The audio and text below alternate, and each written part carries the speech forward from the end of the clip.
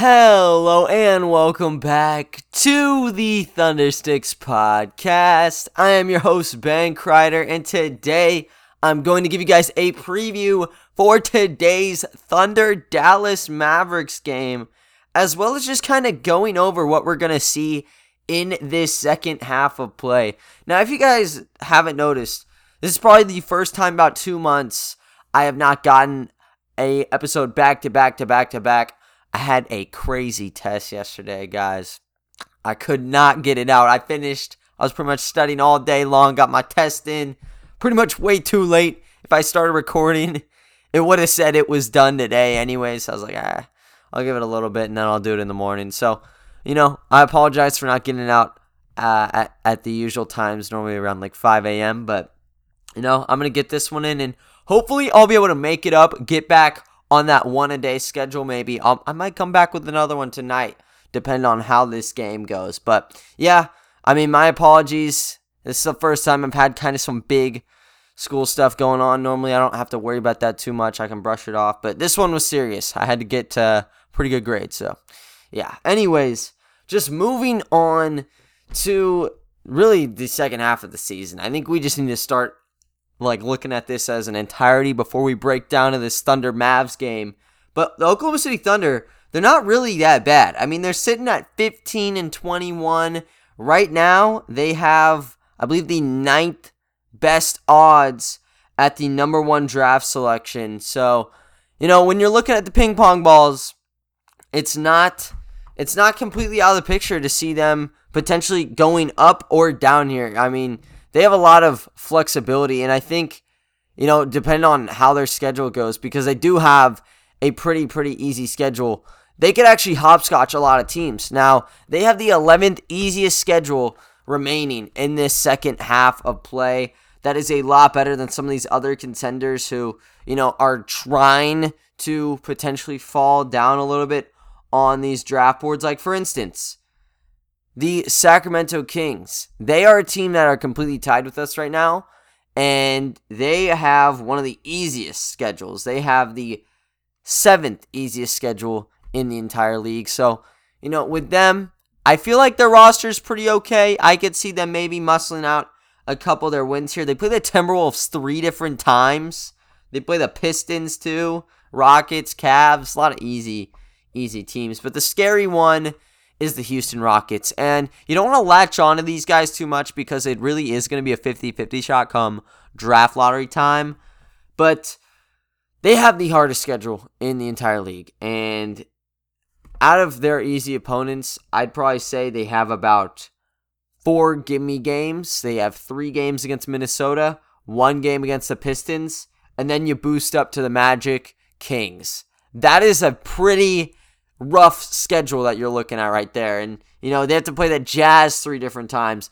They have to play the Suns twice. 76ers are in there. A lot of squads that you just don't want to have to match up with. They're probably not going to have that many wins.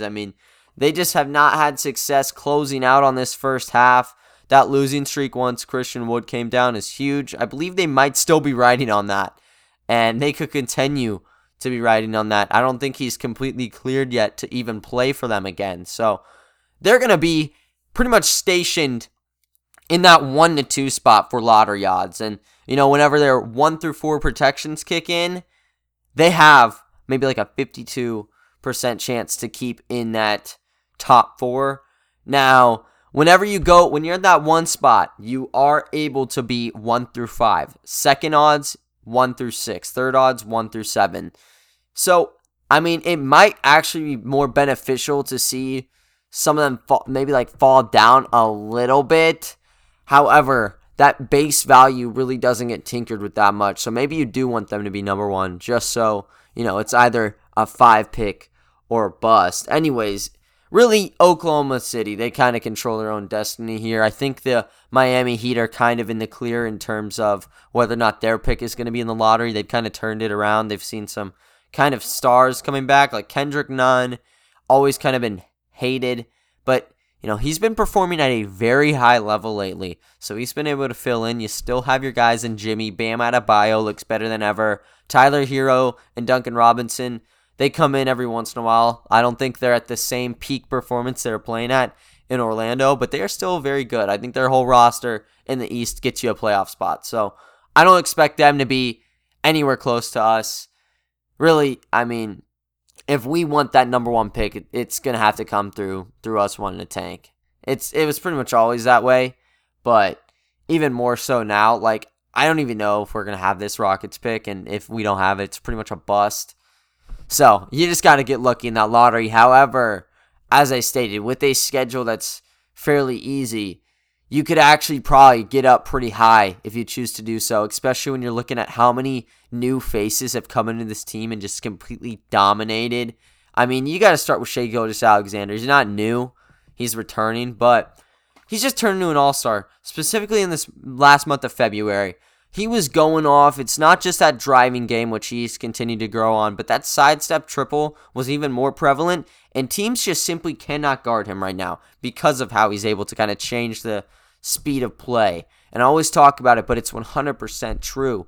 I mean, you can't really catch up with him. When you have a De'Aaron Fox in front of you, you kind of know what you have. You're kind of just backpedaling the whole time. You can't necessarily do that with a guy in Shai Gilgeous-Alexander because that sidestep and step back has been killer. When you try backpedaling, he notices, and that's where he pulls you with your pants down. Has like a 41% three-point percentage at this point of time.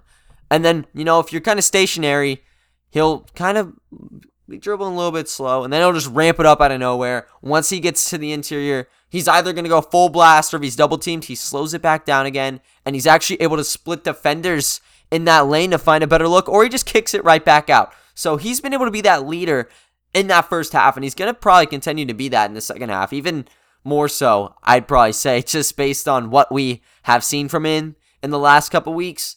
But yeah, I think you have a real leader there, and when you surround him around pieces who have kind of been emerging, I mean, Lu Dort, he's on and off. He kind of flickers in terms of offensive performance. You know what you have in him on defense. He's one of the best in the league. I'd say in his class, he's probably the best defender that you found out there. The man doesn't even get drafted, but that's for another day. I mean, he's been doing crazy stuff. Al Horford, I don't know how long he's going to be with us if he stays, but he has been able to drop, 15 to 20 points on a pretty consistent basis. You got to trickle in Hamidou Diallo, who has been dropping like 11 a night, and he's able to do even more than that. He's able to be that number one or number two option pretty much any given time he steps on that hardwood.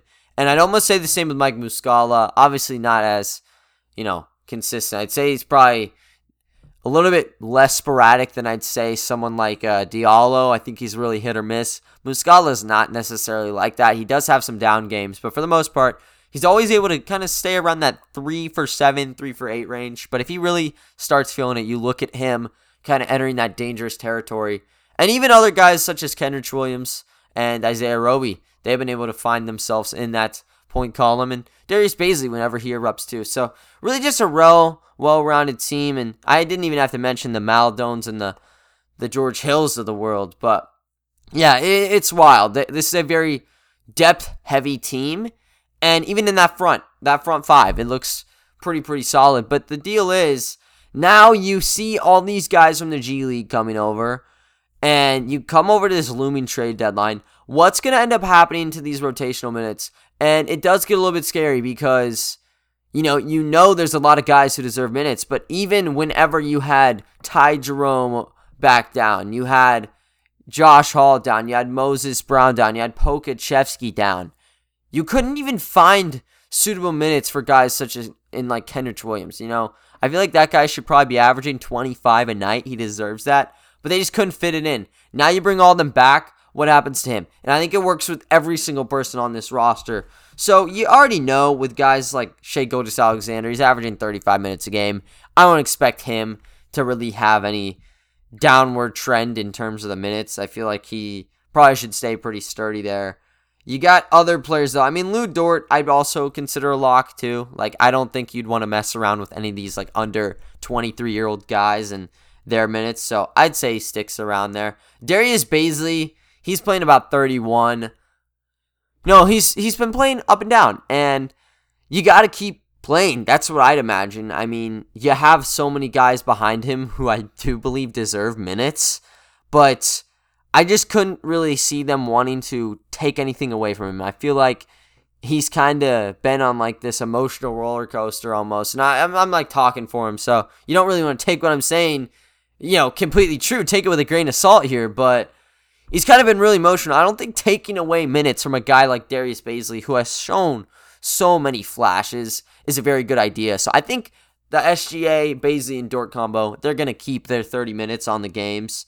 Al Horford, though, that's kind of where you get into the question marks. I mean, he's averaging 28 a night, and he's not playing on back-to-backs. Here's the thing. I mean, we don't really have any surefire centers behind him. You have Mike Muscala and you have Moses Brown. And I don't know if Horford or Muscala, for that matter, are in the long-term future. I mentioned this in my recent podcast, I believe. I think it was the last one I did. I said both of them probably could be on that trade block for the correct price. And I don't really see a reason why his minutes would diminish that much. I know Moses Brown looked good. I know that, and I do think he is deserving of at least some glimpses of the court, but I don't know if Al Horford would take that big of a drop down. I feel like if Moses Brown comes back, he probably still is going to be that fill-in guy. I think his time probably comes after the trade deadline when either Horford or Muscala gets dealt. And if none of them get dealt, that's kind of when you get into the point where, okay, should we move Muscala down to the 4 and have Moses Brown playing at times? You could try that out, but I don't know. I think that he probably would work pretty well with that bench unit just based on the fact that his speed is very good. I do think, though, depending on who's running that point guard, whether it's Ty Jerome, Maladone, or you're playing Point Diallo, it really affects your usage of Moses Brown because of how down low he is. He can't stretch the floor like, an Omer Yurtseven would have for you, or Muscala, Roby, Horford. He's different in that way. He's all about attacking, and if you have Moses Brown, you're going to have someone right around the basket pretty much the entire time. So you have to take that into account whenever you're matching up players. I think that if you paired him with someone like Maladone, that'd be amazing because he's very good when it comes to reading pick and rolls. Ty Jerome, I'd say he's a pretty good decision maker as well. I don't know to the same degree of Teo right now. And Diallo, if you give him a high ball screen, he'll just charge right at that center. And, if you feel confident about that matchup, you'll be completely cool with it.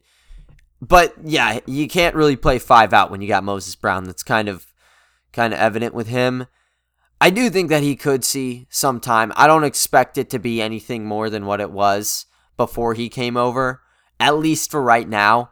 Maybe he will get minutes with that second unit in sparse time, but I don't think he's going to be in a regular rotation spot until the trade deadline kind of converses and we see what we're kind of left with there.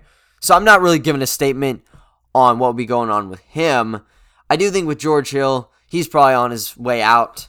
And for our sake, I think that it helps out a lot minute-wise to preserve Maladone's role as well as Ty Jerome's because he has been able to kind of step up. And you're in this spot where you really are only running a 4-guard rotation. Before, it was SGA, Hill, Teo, and Hami.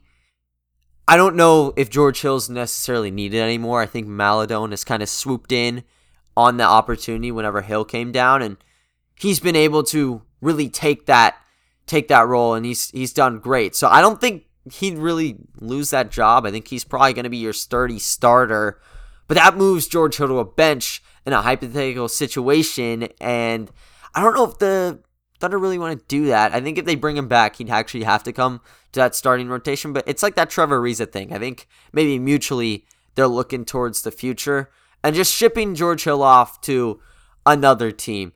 And that's where you get into those rumors that I've already made. Like, I've made so many situations on George Hill before. But that's where you look into are you going to try to deal him to the Brooklyn Nets, the 76ers? What would you get out of him? Tony Bradley, whatever, I don't really know, to be quite honest with you. I just know that looking at it from a realistic standpoint, I don't think his minutes can really be accommodated. I don't think his skills can be accommodated right now, because it would probably limit that from what you would see. I'd say particularly from Jerome and Maladone. Now, Diallo might get that short end of the stick, but I don't know. I feel like Maladone probably is the guy that would take the biggest beating. You just need to make sure they can continue to play.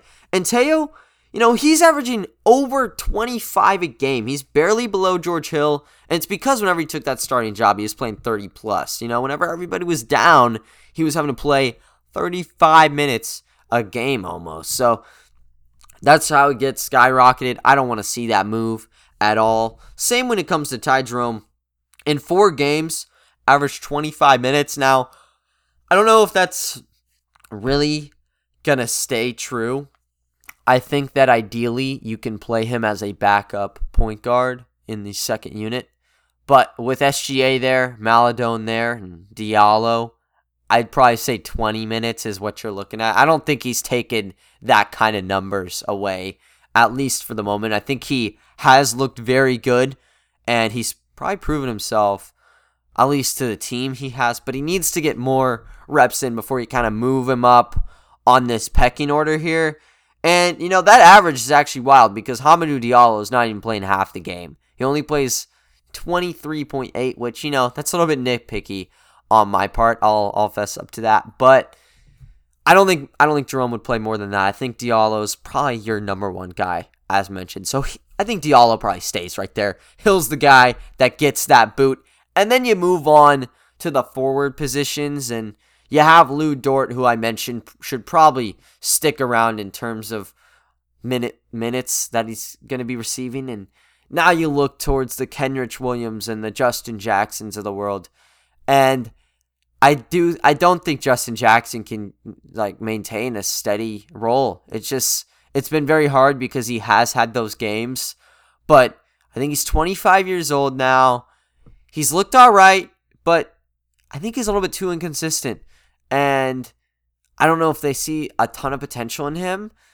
That floater game that he has, when he likes adding it to his repertoire, it's really either looks amazing or you're really, really upset. And I don't know. I just don't think there's a logical reason why you'd place him over Kenrich Williams, who pretty much is the exact same age as him and has a lot more kind of versatile impacts than he does. Now, Kenrich Williams doesn't even play 20 minutes a game. He plays 18.9, and that's something that I find kind of crazy. And that's how you fit it in. You can't play everyone the amount of minutes, they deserve. I think Kenrich Williams is probably the man who really embodies that statement the most out of anyone here. I'd almost bargain that he probably is playing better than some of the starters that we have right now. And I don't know exactly how you're able to match him up. He plays 2, 3, and 4, so it helps you out filling the gaps everywhere, I guess you could say. But how do you continue to move it up and up and up?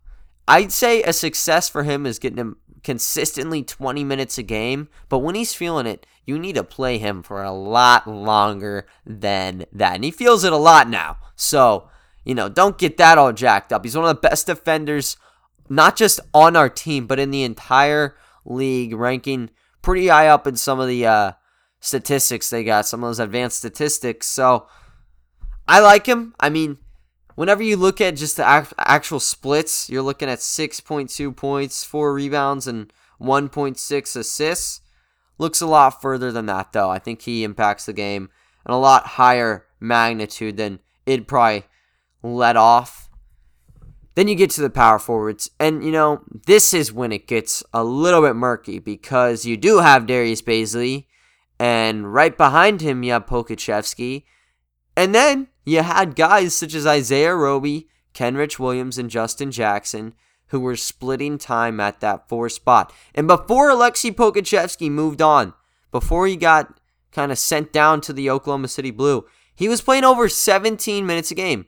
And that's pretty huge. That is a huge number that you're talking about. When he was playing, who wasn't on the court near enough?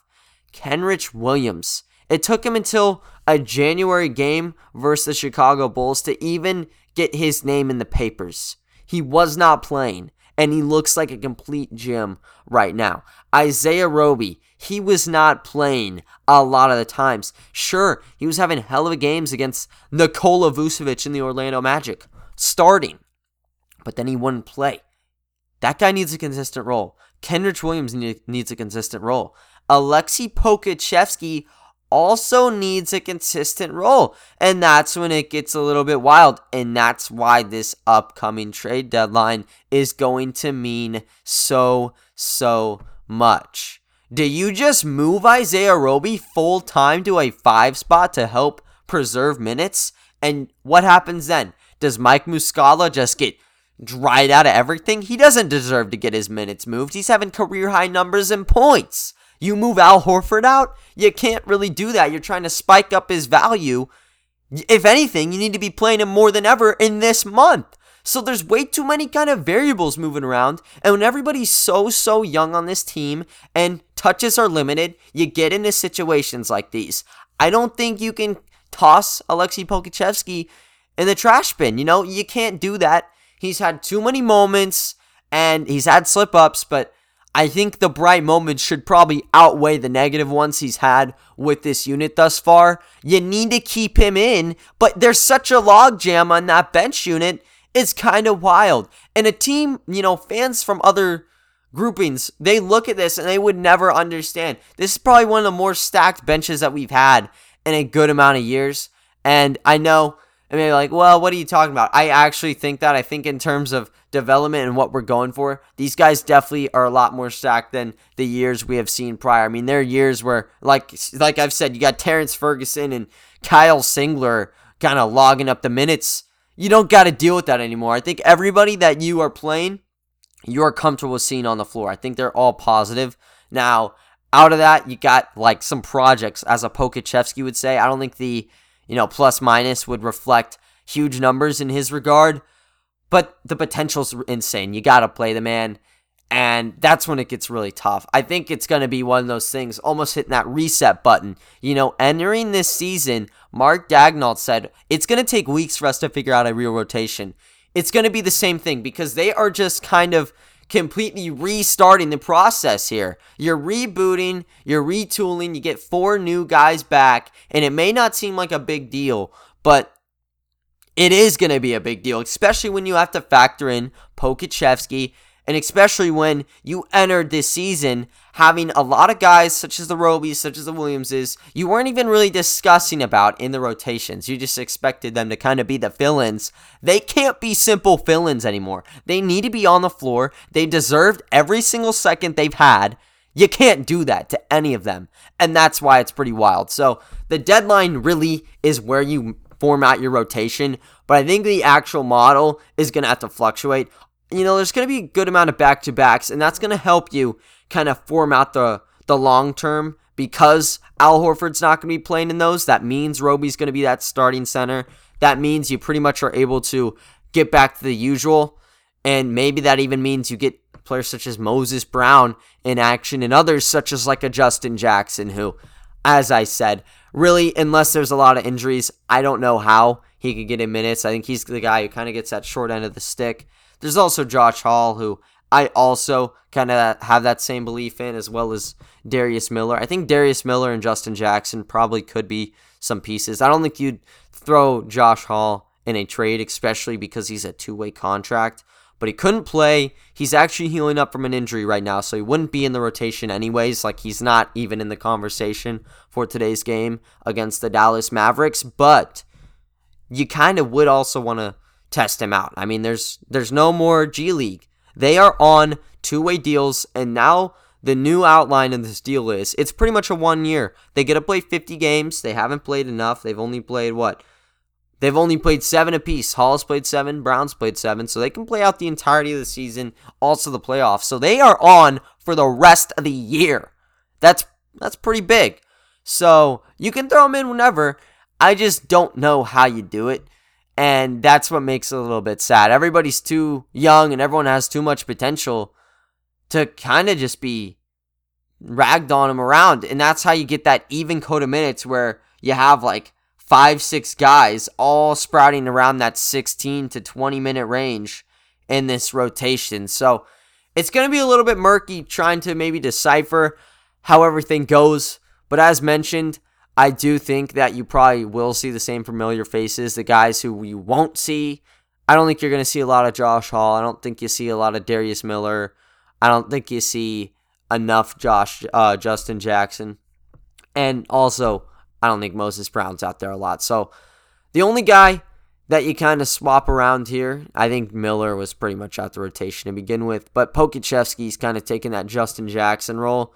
But you got to take minutes away from the veterans too if you kind of want to fit everything in so perfectly. Also, George Hill, as I've said, I think he's probably done. So that's how you get that kind of big gap in where it doesn't hurt you a ton. Because if George Hill was still balling out, oh my goodness, this would be like an absolute war that I'm talking about here. Because, you really do need all four of those integral future guards to have 20-plus minutes, especially Shai Gilgeous-Alexander. That guy needs a lot more than just 20. So that's kind of what my mock is.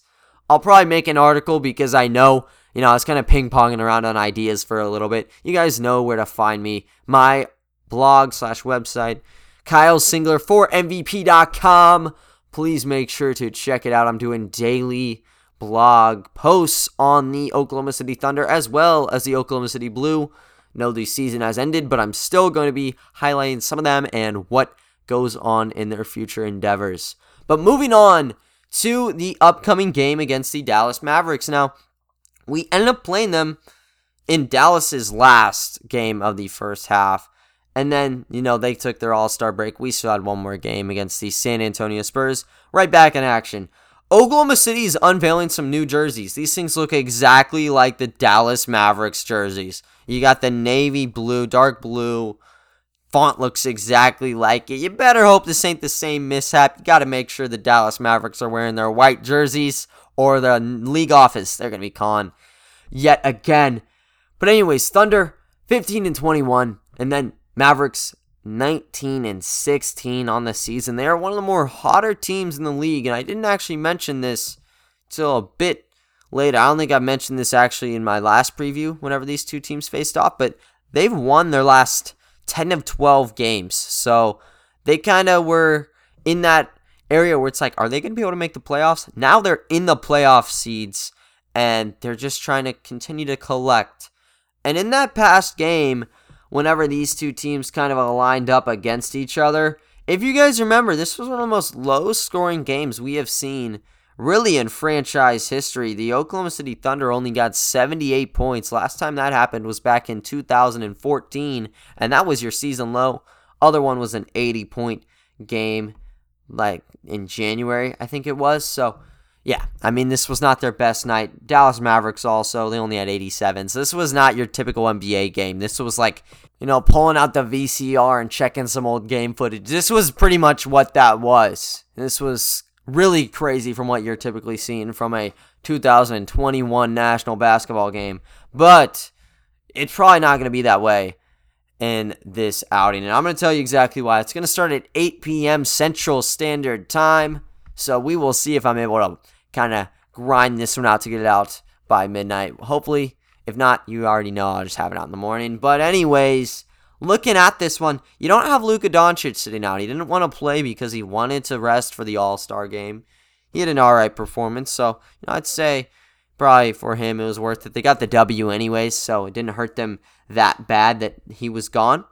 You get a pretty much MVP candidate back.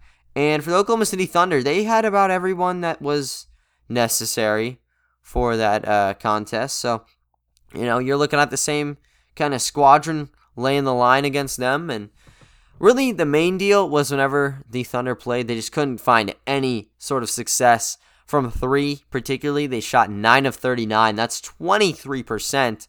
And because of it, they were able to swarm SGA. He was not feeling it. He shot 5 of 15 for 15 points. So the defense was really pesky, and it really got them the W. They had Porzingis, who looked like amazing. He had 19 points and 13 rebounds. Shot 3 of 6 from downtown as well. And you had guys such as Josh Richardson. He had 16 points, and Tim Hardaway Jr. had 19 points off the bench. So the wings and Porzingis were kind of the saving graces. You have to talk about Jalen Brunson, though. He was good in Luka's place, and Trey Burke was good in Brunson's place. Now, Trey Burke's not going to be playing more than likely, I'd say. I think Luka's that point guard, and off the bench, you got Brunson. Anyways, if they want to be able to get this victory, they got to play a lot better. And it starts with Shai Gilgeous-Alexander. He needs to be able to get inside, and, it comes down to if they can shoot. So SGA, he's going to find a way past the first level. He'll get past Luka Doncic, and that's going to be a really fun matchup to watch. I think he'll probably be able to get around him. Question comes in, how is he able to kind of negotiate once he gets into the painted area? And if they're going to play someone back, you pretty much have to kick it back out unless, he's really slippery tonight. He's going to have to look towards kicking that shot out. And you have Muscala, you have Al Horford, you have all these guys, but if they can't piece it together, it's going to be a tough night for them because Luka's sensational. Tim Hardaway Jr. is a shot creator. He can do it on his own. Josh Richardson, I'd say a little bit less so, but he does have a pretty good mid-range, I would say. Not that, dribbling all across the court guy, but he can pull up, get you a couple quick buckets for you. Same can be said with Jalen Brunson, and Kristaps Porzingis is a pick-and-pop god. So you can't really mess around there. Defensively, you got to stay anchored pretty much at all areas, but just looking back at these numbers, reflecting on what happened in their last week's game, Bazley shot 2 of 8 from 3. Lou Dort shot 1 of 5 from 3. Maledon shot 1 of 5 from 3. Al Horford, he shot 0 of 3 from downtown. And the bench, outside of Ty Jerome, he played amazing. Outside of them, they combined for 1 of 10 from 3. And that came from Justin Jackson, Muscala, Roby, and Kenrich Williams. Ty Jerome shot 3 of 4, though. So he was the best shooter. I don't know. That's a great thing for him, but I don't know if you can continue to do that. And with no Diallo, he's not coming back for this game. Probably should have mentioned that, but he's going to have a big role. Ty Jerome is going to be playing some pretty big time, and he played 29 in that one. That's where he had 13 points, and maybe he's able to kind of continue the magic against the Dallas Mavericks. Muscala's got to be big. I think off the bench really is where you make or break games with this unit right now. Same with Kenrich Williams. He's great at cutting in, but you need to be able to kind of factor in that cut. And with Ty Jerome running that second unit, I do think that Kenrich Williams still will probably freely be able to sneak around. So I can imagine him probably notching close to double digits in this game. Mike Muscala, I don't know about that one. But if he can make it, that's when you get into the okay, we can win this one. So many different shots. Like, these were good looks they had. They just weren't making them. They got to fall. I think Bazley, he was I had him in my rankings as a, X factor whenever I was giving awards out. And it's going to remain like that, too, because, he's so up and down. He's got to be able to get constant or at least be on the up and up. And it starts from outside. The inside game is pretty decorated. He just can't finish it in. And the 3 is where he looked great rookie season, looked great for parts of this year, but he hasn't gotten it all together. So he needs to get that foundation. Same goes with Lou Dort, same goes with Teo. I'd say the key factors for a win tonight would be establishing a 3-ball. You also need to make sure Shai Gilgeous-Alexander is able to operate, and you got to make sure you're shutting down the passes from the Dallas Mavericks. They were just feasting around, kicking the ball out in their last game. They won the assist battle 18-13, which is pretty low, but you got to keep in mind that final score. So you got to limit them. And with Luka back, Shai Gilgeous-Alexander needs to lock him up. That's your matchup of the day. And this is one you really cannot miss because these are two of the league's best and brightest young prospects going head-to-head. I've seen a lot more attention going Shai Gilgeous-Alexander's way. I think I saw an Athletic post where Shai Gilgeous-Alexander was actually ranked against other guys who were kind of undisputedly higher or more, just better, I guess you could say, than Shai Gilgeous-Alexander, like the De'Aaron Foxes and the John Morants. He's kind of surpassed them now in these rankings, so he's looking like he could be very dangerous, and this is one where you really are able to make a stamp early against one of the league's best and brightest players in Luka Doncic and his team, the Dallas Mavericks. So it'll be fun. I'll make sure to keep you all updated with the game, get you with a recap. I'll make sure to do a blog post recapping the game as well, and just any other stories that I find throughout the day. But other than that, though, guys, that is going to wrap up today's podcast. I thank you all for listening, and I will talk to you all next time. See ya.